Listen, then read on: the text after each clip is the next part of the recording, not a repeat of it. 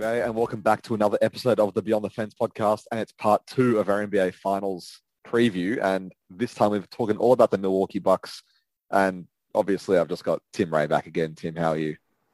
Yeah, I'm back. Although the last time this could not be further of a reversal of fortunes. But the last time I was here, I think the Bucks had just lost. Was it the big lead in Game 5 against the Nets? So it was looking like the postseason was over. It was about 3 weeks ago that you were last here, yeah. And now they're in the finals. Yeah, leading into the first thing I've got, it's not even on the run sheet. It's my little, the first question that I asked. If you haven't listened to the Phoenix Suns one with David Nash, I would recommend. That's a very high-level discussion. I don't know if we'll get quite that high level with you. But the first question I ask is, I guess it's a two-parter. It's I guess, how long have you been a Bucks fan, and more in general, what does this mean? Yeah, well, I just started supporting the Bucks the beginning of these playoffs, and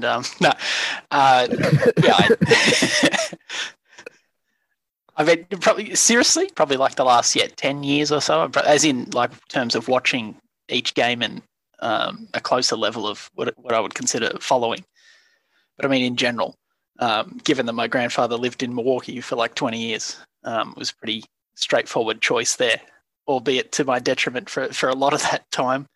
Then we sort of fluked out with Giannis, and here we are. Yeah.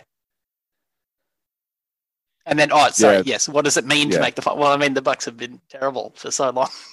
The fact that, I think this the finals run, at least in one sense, sort of vindicates everything they've done in this short run with Giannis. The fact that they've now made the finals in what you would consider their run as a contender. It's sort of, it's without winning the title, obviously. That's to be known. It sort of pays off everything that's happened to this point.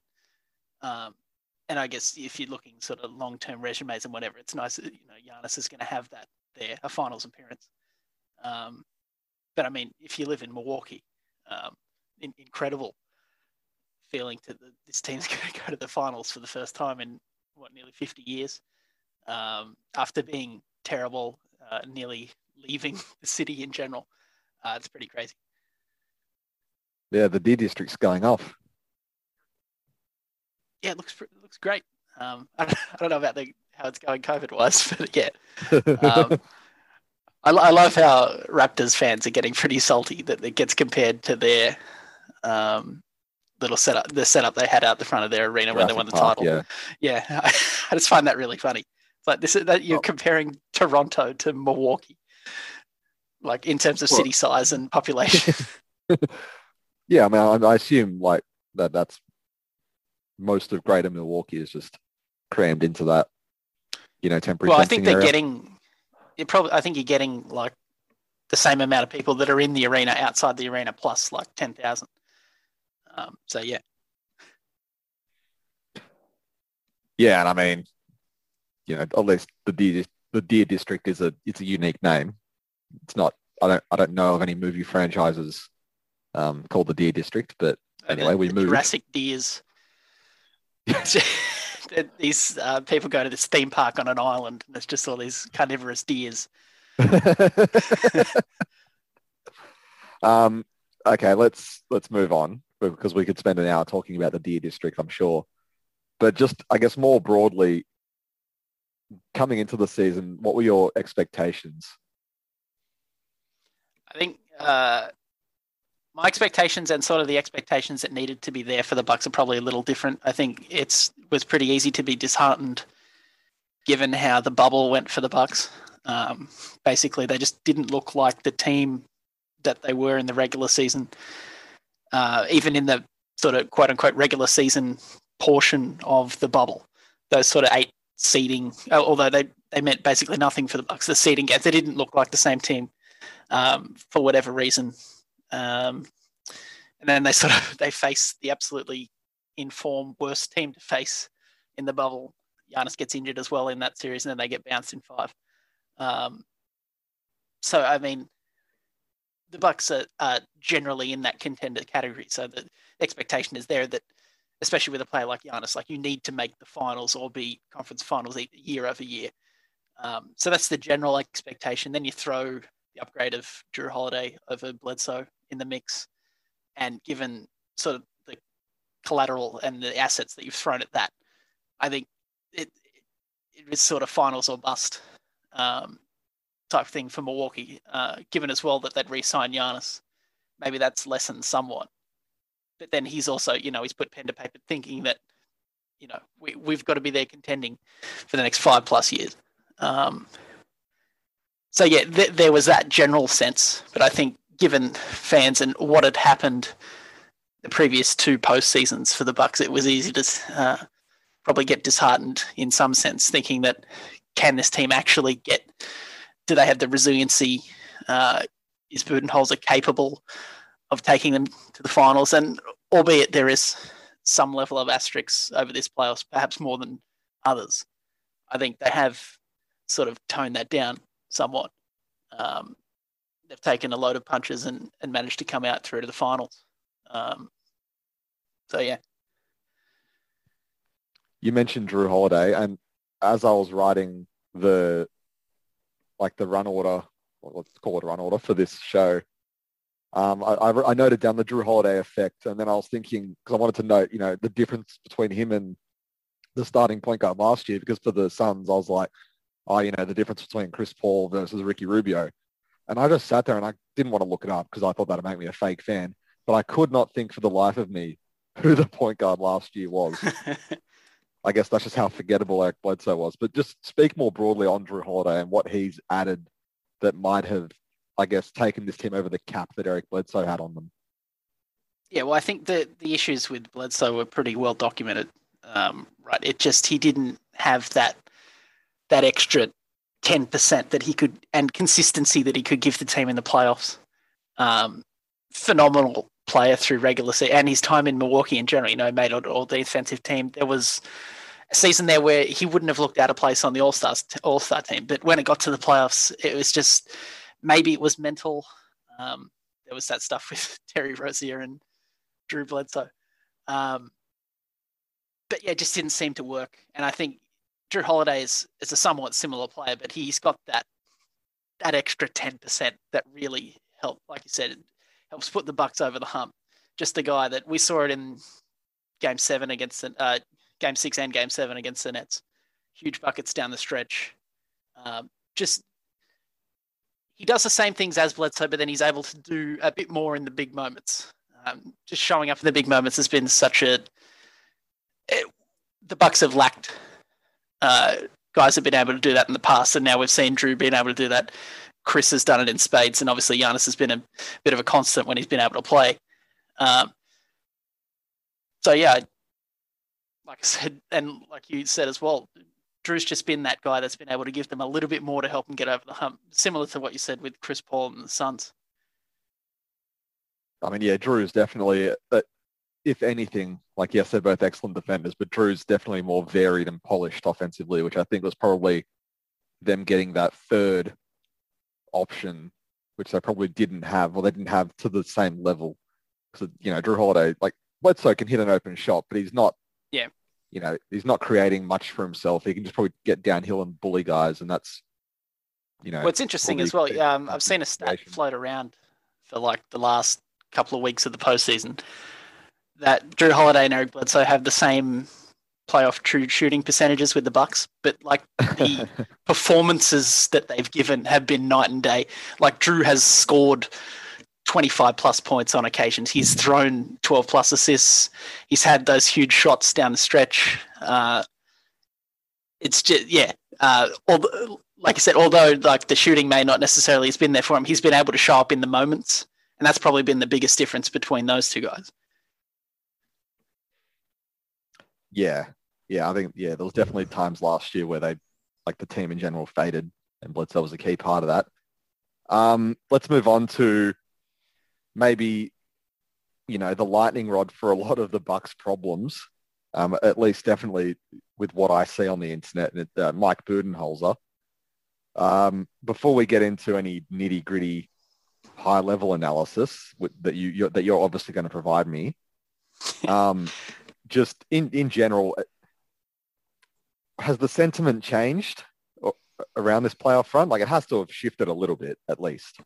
I'd say, yeah, I guess it's shifted somewhat, but it's still, I don't know how many times I've seen like a tweet that says like the Bucks could win the title and they still need to fire, but like they've still got issues that they could iron out. Like they make this so hard for themselves. They do dumb stuff.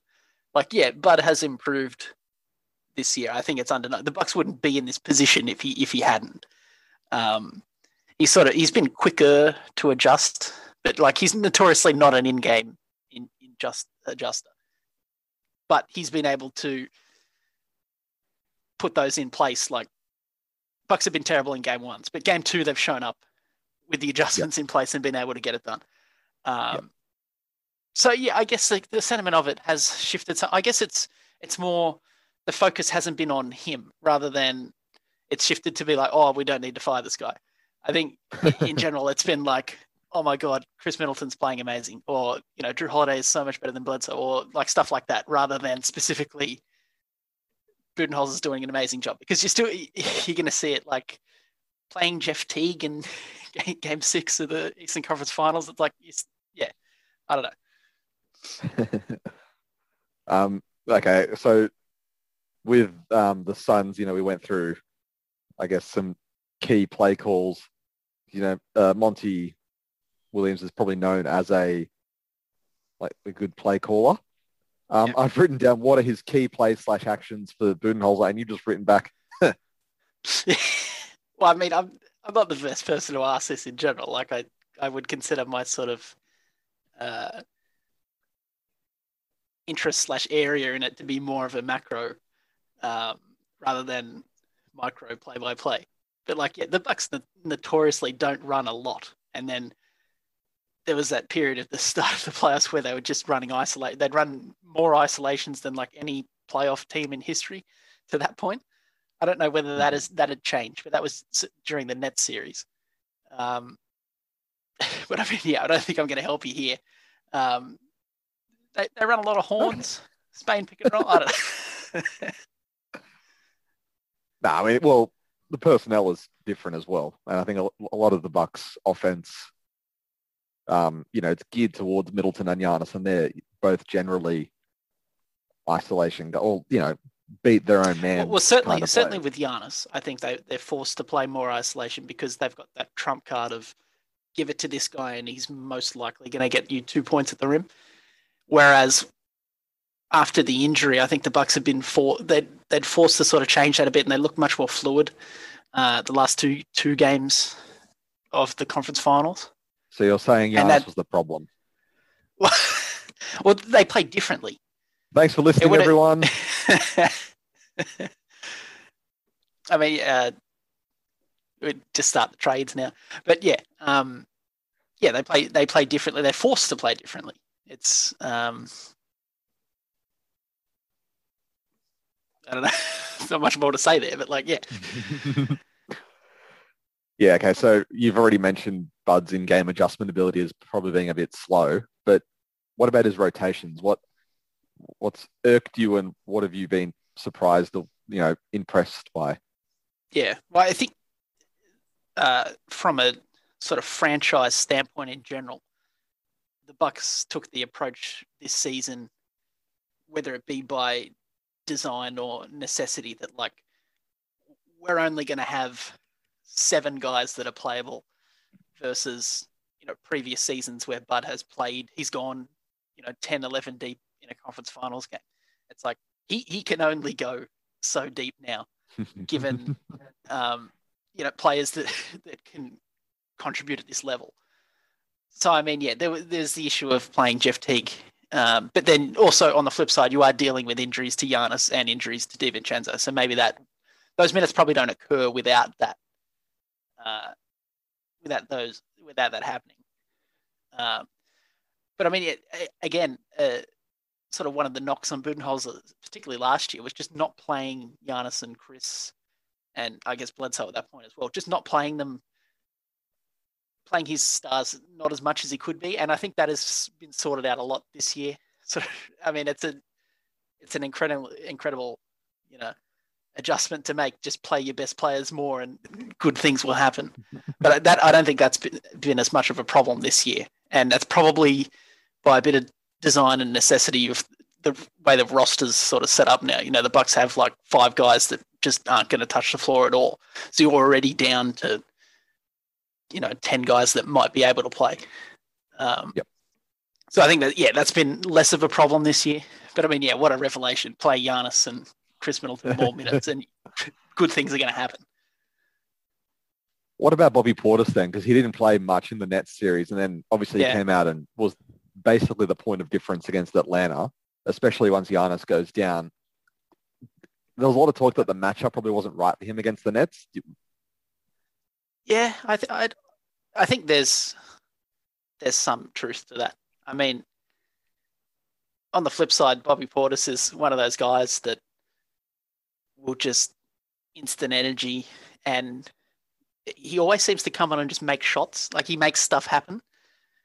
So maybe there was a point in the Net series where he needed to at least get some sort of, like, that could have been tried out.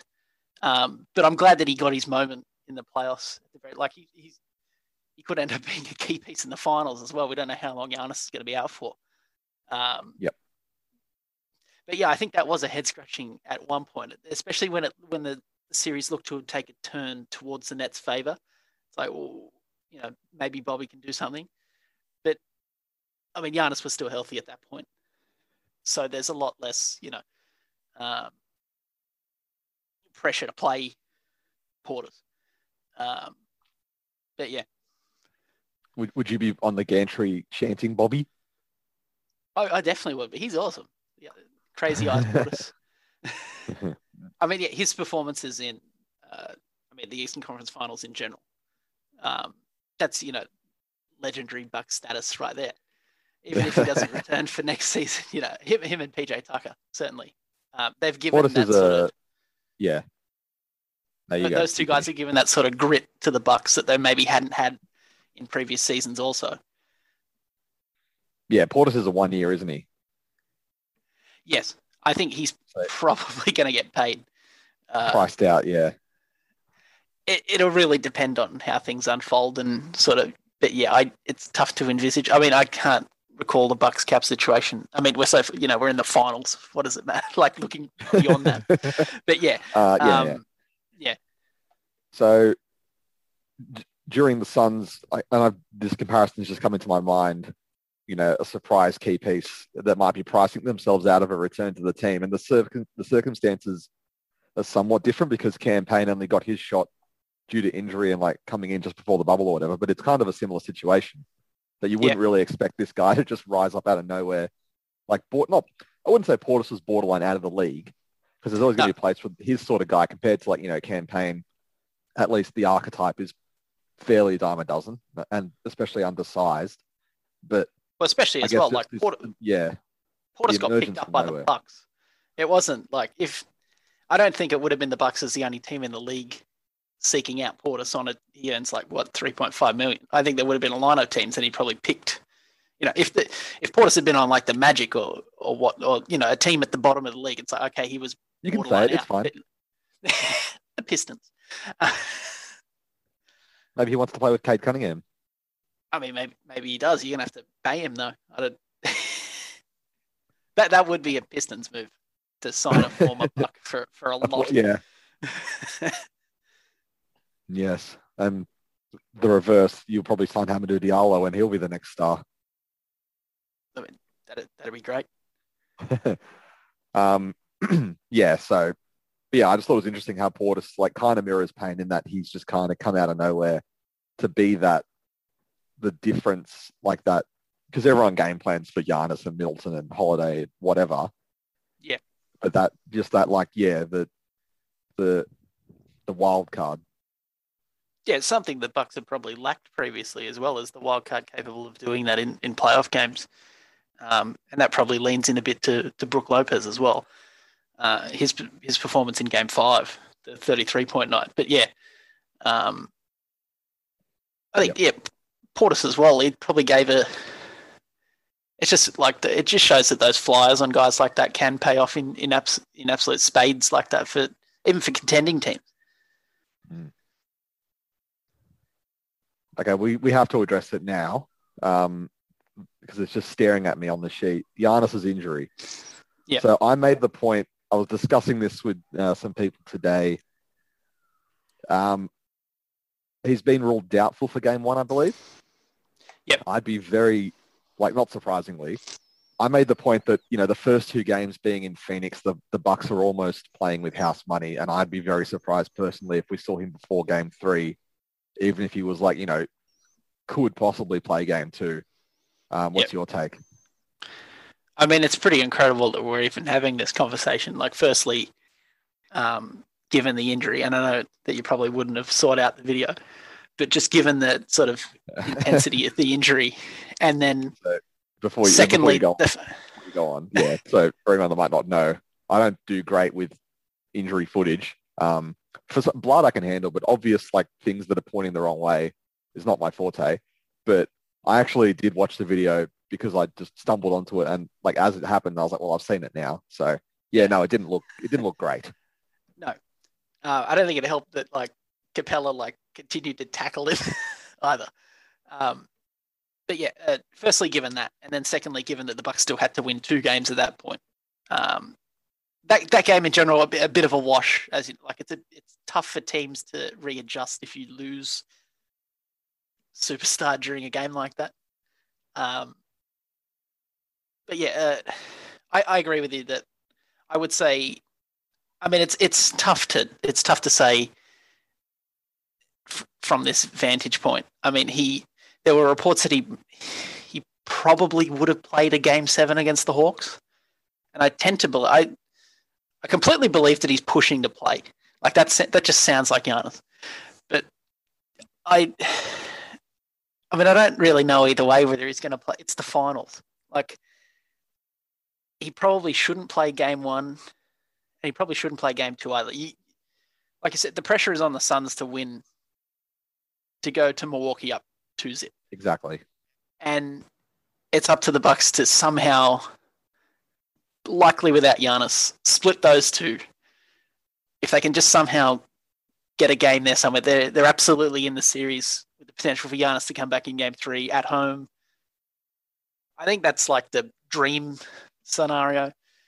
Maybe if game 1 they're just not there. Maybe there's pressure on the Bucks and Giannis feels that he absolutely needs to play game 2. They absolutely need a game in Phoenix to win the finals in general. I'm sort of leaning towards that as well. I feel like they need to get one of the first 2. I think I'd say they need to win a game. Well, yes, because there's 4 in Phoenix and 3 in, yeah. Generally, that's how it works. Yeah. No, yes, I agree. Well, I'm just in the same respect, I'm a big proponent of just get the series to 2-2 and then play the last 3. So yeah, it's a lot of indecision, sort of in my head going back and forth on that. But I don't want to say if I was in charge, this is what I do, but I feel the most comfortable with give the guys that won the conference finals the shot in Phoenix and then bring him back for game 3. It'll give him another almost week of rest. Again, a lot of this is assuming sort of the worst on his knee, and not being, privy to the details behind the scenes of how he's traveling, how he's trained. So yeah, it is tough in that respect to sort of make a prediction or a take there. It's just something that I'm not going to be surprised. I mean, yeah, I'm not going to be surprised if he plays, but also not going to be surprised if he not. I mean, I know that's yes, there are those two, but you know what I mean. It's called Beyond the Fence, not On the Fence. Nice. Yeah, a lot of indecision. Yeah, but yeah, like you said, that sort of quote unquote plan where he would come back in game 3. Especially, it would be such a big boost as well, I think, if the Bucks are somehow able to split those first 2 and then Giannis comes back for game 3 at home, the first finals game in Milwaukee for almost 50 years. I think that would be huge in terms of the series overall as well. Yeah. Chris Middleton, what does he need to do especially in Giannis's absence. Like how he obviously becomes the most important player, but at what level do you think 35 points a game? Like he's obviously going to be the main focus for the Phoenix defense, but just how important does he become? I think I don't think the onus is on him to score 35. The way the Bucks have, obviously he has done that. But he's come out and done that sort of in a quick flamethrower fashion. That big Nets game where he had 38 and then the unreal shot making in the Hawks series as well, where he had 23 in a third quarter. He's had 20 points in a quarter 3 times this postseason. That's just wild. I think he did it again, and then it said he joined the list of Bucks to do that. Also on the list is Chris Middleton and Chris Middleton. But obviously he's now the option A for the Bucks, and he needs to be making they're probably not a chance of splitting or possibly grabbing 2 games, winning games in Phoenix without him absolutely there. And he has been. He generally does step up without Giannis. A lot of he does get the usage somewhat, and like I said, the Bucks do play somewhat differently, and it sort of leans. I think it may lean towards Middleton a bit. I think he's a bit more comfortable in that sense. Without Giannis there. Yeah, I don't think his game changes too much without Giannis. I feel like it's sort of easier for him somewhat. The way the ball moves a bit more. Not to say that Giannis doesn't pass the ball to him and he doesn't benefit from Giannis's gravity. But just given the way they played the last 2 games. You said it, so it's fine. It's out there. You're just going to grab all these 3-second clips and I'm going to be outed. Putting them straight onto Reddit, yes. I'm going to have to find a new team. Yeah. More broadly on the rest of the team, and I guess the rest of the rotation. So we're obviously, Giannis, Middleton, Holiday, Lopez, and so they're the 4. Sorry. PJ Tucker. PJ Tucker. Yep, thank you. Yeah. So that's your 5. Pat Connaughton's lifted these playoffs, but who else fills out that finals rotation on the bench? Well, I think the only other 2 that are capable of playing are Bobby Portis and Bryn Forbes. And even Forbes comes with a big asterisk there of he gets 2 to 3 minutes to show he can make shots in that game, and then he gets to stay in if he does, and then you take him out if he doesn't. Yeah. But that's it for the Bucks. That's the guys that can play and the guys that they could absolutely put in. I don't think really Jeff Teague. Break glass in case of apocalypse. Well, that would be probably the only reason he plays major minutes. Maybe he comes in if someone gets in foul trouble, briefly. Thanasis will get put in for spot 20-second possessions where he needs to defend and they need to save somebody from foul trouble. But it's those 7 plus 1 guys really that the Bucks are hinging their hopes on. You're not putting in Slimmer Fredette? I'd love to, but he's just. There are points where he won't even get to. He doesn't even get to play in the beginning of garbage time. He has to wait for Connaughton to come out, and then he comes in. Sam Merrill, obviously. Yeah. I think the Suns definitely have a bit more depth, but they're much more like Bucks teams of past, where they have 10, 11 guys that can play. So they have sort of the luxury of throwing a couple of different guys and getting it at the Bucks and seeing what can and can't work, where the Bucks are sort of locked into these guys, and there's sort of a certain way they may need to win. Yeah. All right, let's move on to the matchup with the Suns.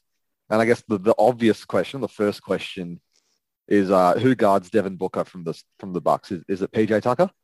I think it has to be PJ Tucker. Just he's going to be in his face, making it difficult. Saw PJ Tucker guard Trae Young for stretches of the end of the series, and certainly and obviously his work on KD in the semi-finals, highly notable. There's a case to put Middleton on Booker as well, but I think over sort of there may not be as much.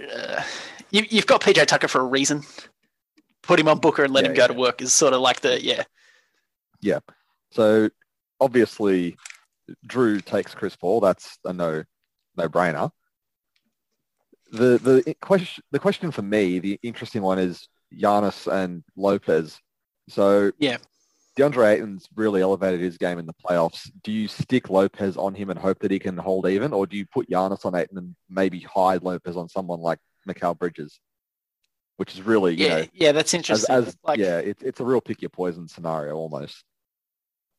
I feel like Lopez is the sort of guy, like if anybody's going to be effective on Ayton, like Lopez is the sort of guy that to be able to do it. Like he's 7 foot tall as well, and he has the strength to do that. Like you've got to. Granted, Ayton has had good games against the Bucks in the past, but I'm not Giannis on. I don't know about that. Like, here's the flip side of that. So to me, anyway, as a neutral observer, the Suns' strengths on offense from a Bucks perspective kind of line up where they can almost have the luxury of not resting Giannis on defense, but, he probably will end up guarding, for large stretches, someone like Bridges or, whoever that fifth starter on the Suns is, Jay Crowder.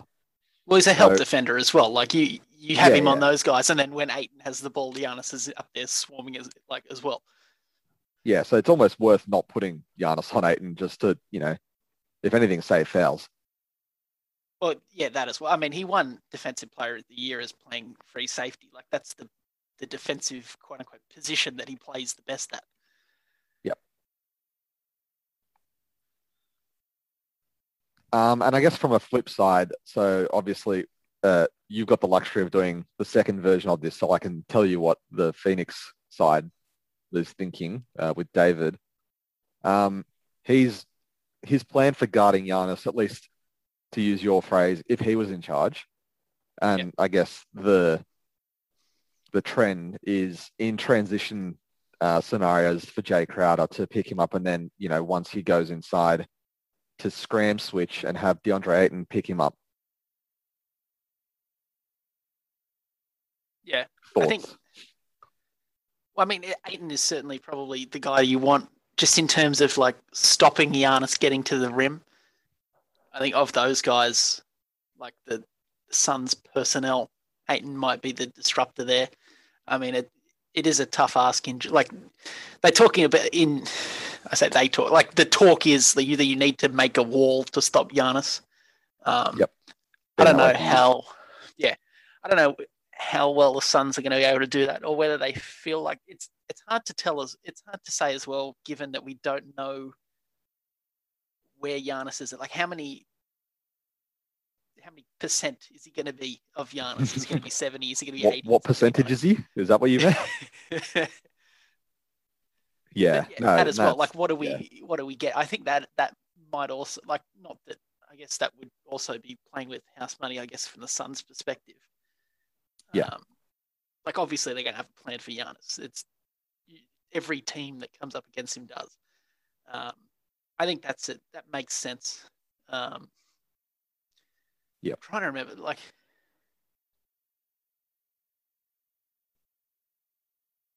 Well, while you think about that, I'm just going to throw this next one. Well, I'm going to throw this one on you as well, and it kind of lines up in a more broad sense. As a more casual watcher of the Suns, at least in your mind, what would you view their weaknesses and weaknesses as that the Bucks could attack or exploit? I thought you were going to throw it the other way. That I was going to say, like, the Bucks drop coverage might struggle against the Suns. Well, I was going to say, you throw me on the spot with it. Yeah. Well, okay, start with strengths, and then while you do that, you can think about. I mean, you're throwing these all on me. You had a chance to look at the sheet. You did a whole Suns podcast talking about it. I'm here for the Bucks. Nah. I asked him the same thing. Relax. Oh yeah. David was able to answer He's a very smart man. it. Nah, come on. Well, okay. We'll start with what do you think the Bucks will struggle with then? So, from a Phoenix side, I think the Bucks might struggle. It'll be interesting to see how they figure out sort of the 1-5. Chris Paul and Ayton saw it previously with Trae Young and Capella, sort of that lob / floater threat, range. where it's a little bit different with the Suns. Obviously, Chris Paul getting to the elbows. Yep. I mean, traditionally, the Bucks want you to take that shot, but then it's Chris Paul. Like, he's going to make a significant percentage of those. How are you going especially in a drop zone where he'll be more or less open. Like, Lopez is going to have to make a lot of decisions. Like, as he did, he started playing a little higher in the Hawks series. But yeah, that's probably one of the more intriguing things to me is how the Bucks sort of figure that out. That also could lose them the series. That could definitely win the Suns the series, I think. Just that mismatch. Like, it could be that simple. Okay, so yeah. Again, you've got the benefit of not hindsight, but knowing your opponent.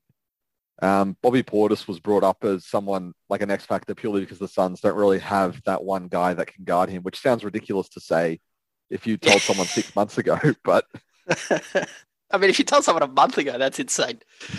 2 weeks ago. But yeah, the Suns are scared of Bobby Portis, and rightfully so. But Bobby Portis, Finals MVP. Well, okay. Have you got any weaknesses that from the Suns that the Bucks can exploit? You've had time to think. Frankly, I don't watch the Suns enough. Like, they played on the off days of the Bucks. I'm not I have the games on. Usually I'm doing something else. That's for Bud to work out. Well, okay. Look, perfect segue. The coaching battle between Monty and Bud. Who have you got winning it? It's tough to not pick against Bud in that one. Like, it's tough to not pick. Team Monty. I don't think. Maybe the Nets series would have been the only one where I would have taken Bud. Bud in the coaching advantage. Bud in the coaching advantage. Like, most of the playoff series, like last year's finalists, the Heat. So Yeah. I mean, Spoelstra was a huge part of completely outcoached Bud in the bubble. And then, last time I was on, I spoke about Monty and Nate McMillan last time. You did. Yeah. Praise to McMillan. Oh, geez, that aged great. Both of those takes, saying Monty should have won Coach of the Year and Nate McMillan should have had more votes. It's a shame if, like I said last night, it's a shame if Nate McMillan probably won't win Coach of the Year next year for this year's performance. Well, as we said last time, the regular season awards include the regular season and the previous season's playoffs, just from a narrative perspective and just the voters' minds. I feel as well with Coach of the Year somewhat, it is, people do look for last year's regular season record to this year's regular season record. Yep. And so that, but no, that is correct. Just one more thing before we move on to, I guess, some quick hitting questions to end. The Bucks 3-point shooting. Tell me about it.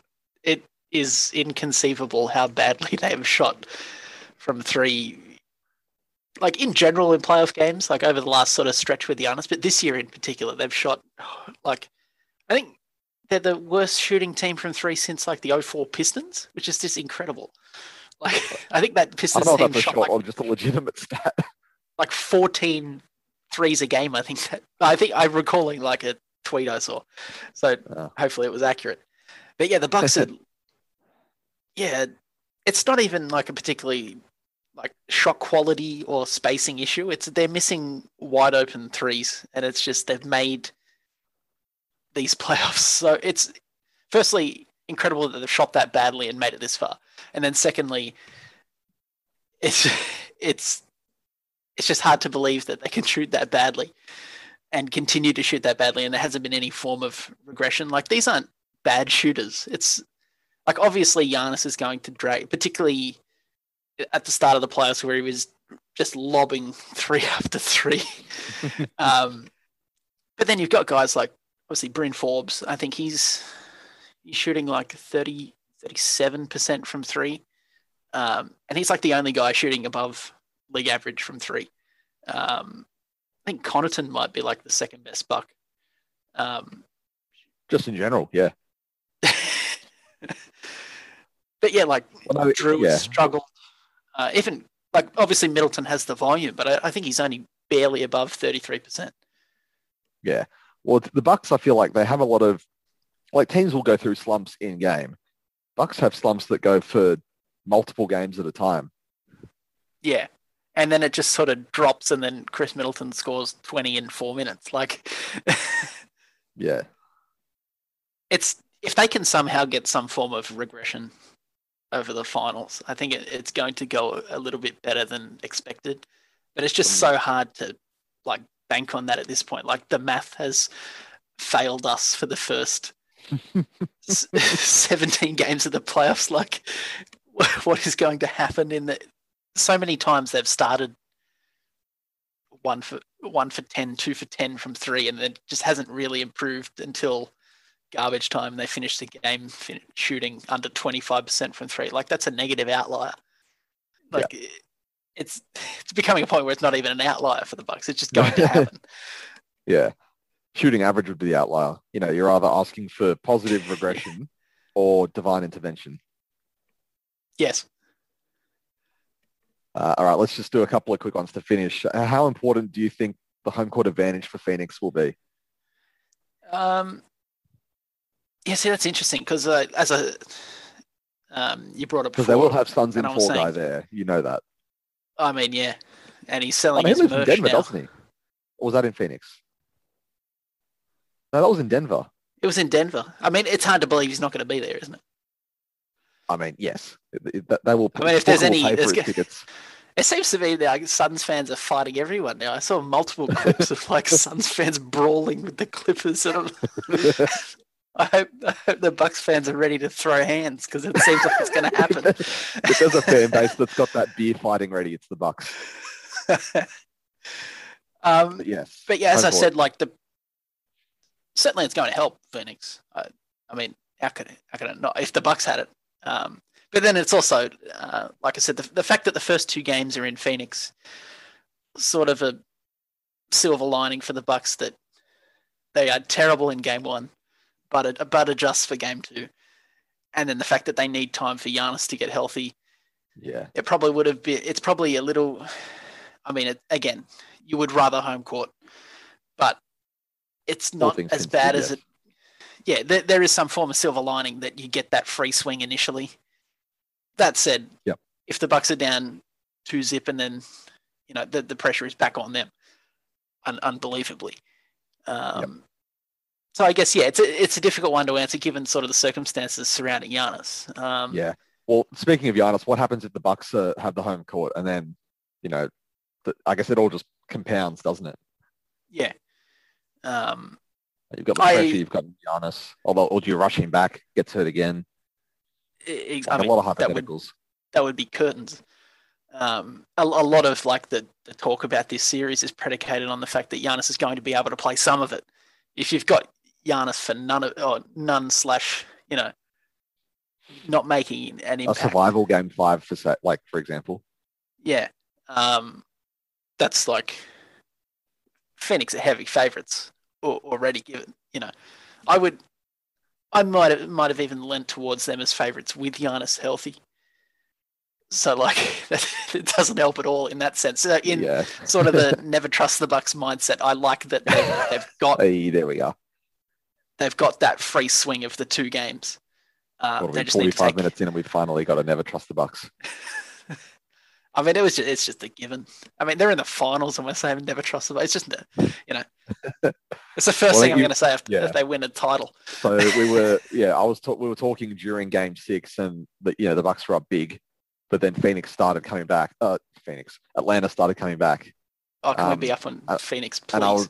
And Yeah, and I was saying, trust the Bucks when they're up 20, and then you said, oh, if this is the biggest never trust the Bucks moment. If they like when they started coming back, if the Atlanta wins this is the biggest never trust the Bucks moment ever.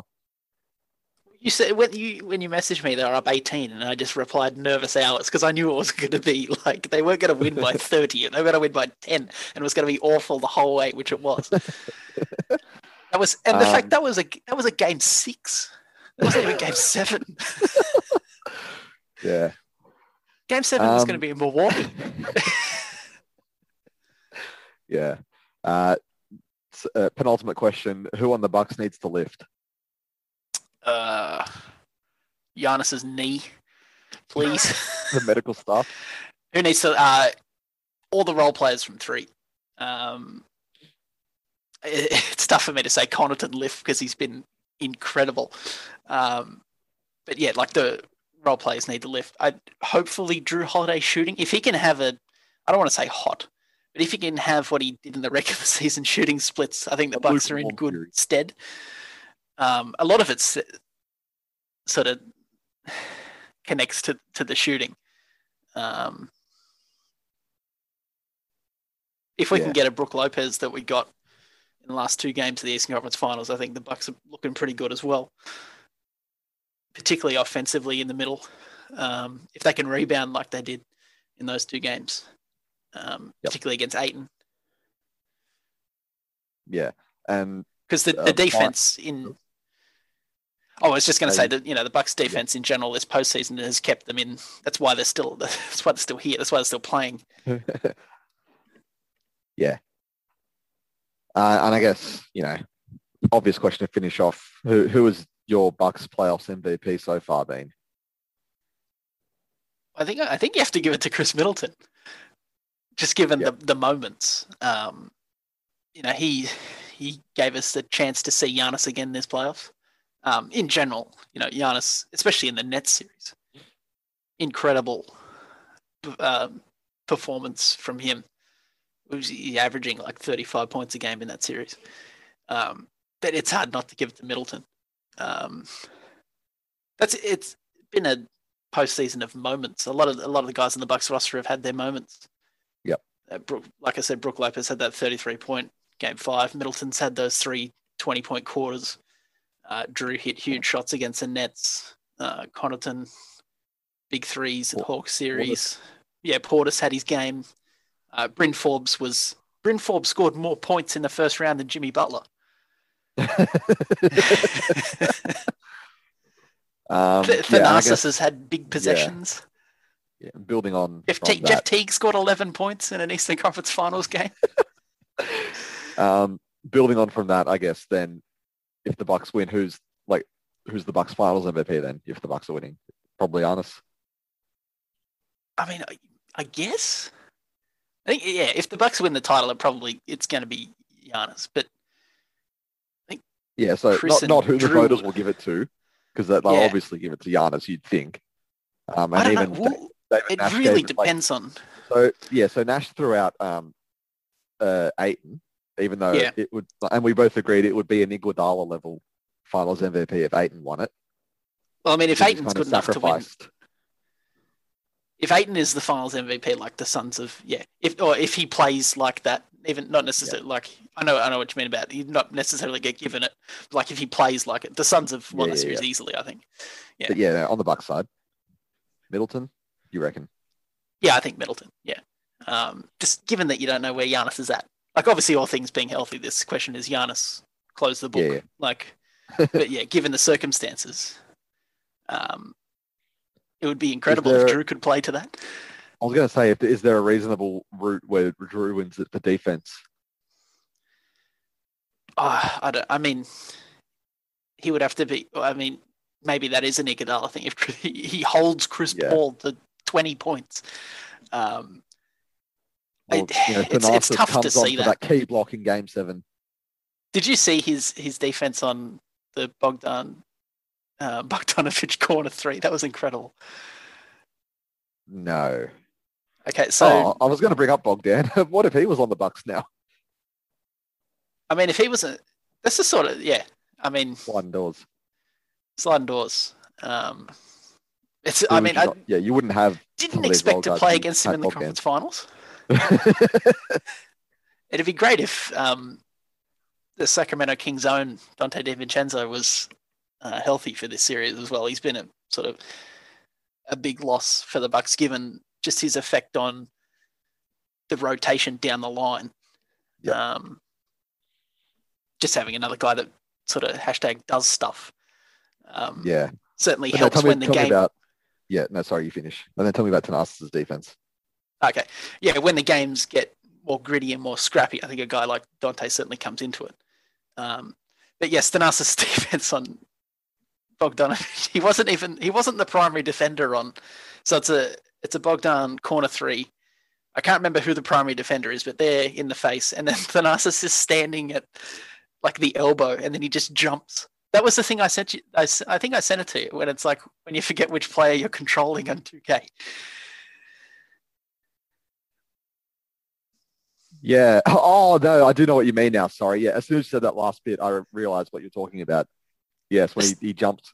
There's a famous clip from someone, I forget who it is, but it's very famous, where they jumped from like to contest a 3-point shot from like basically the key.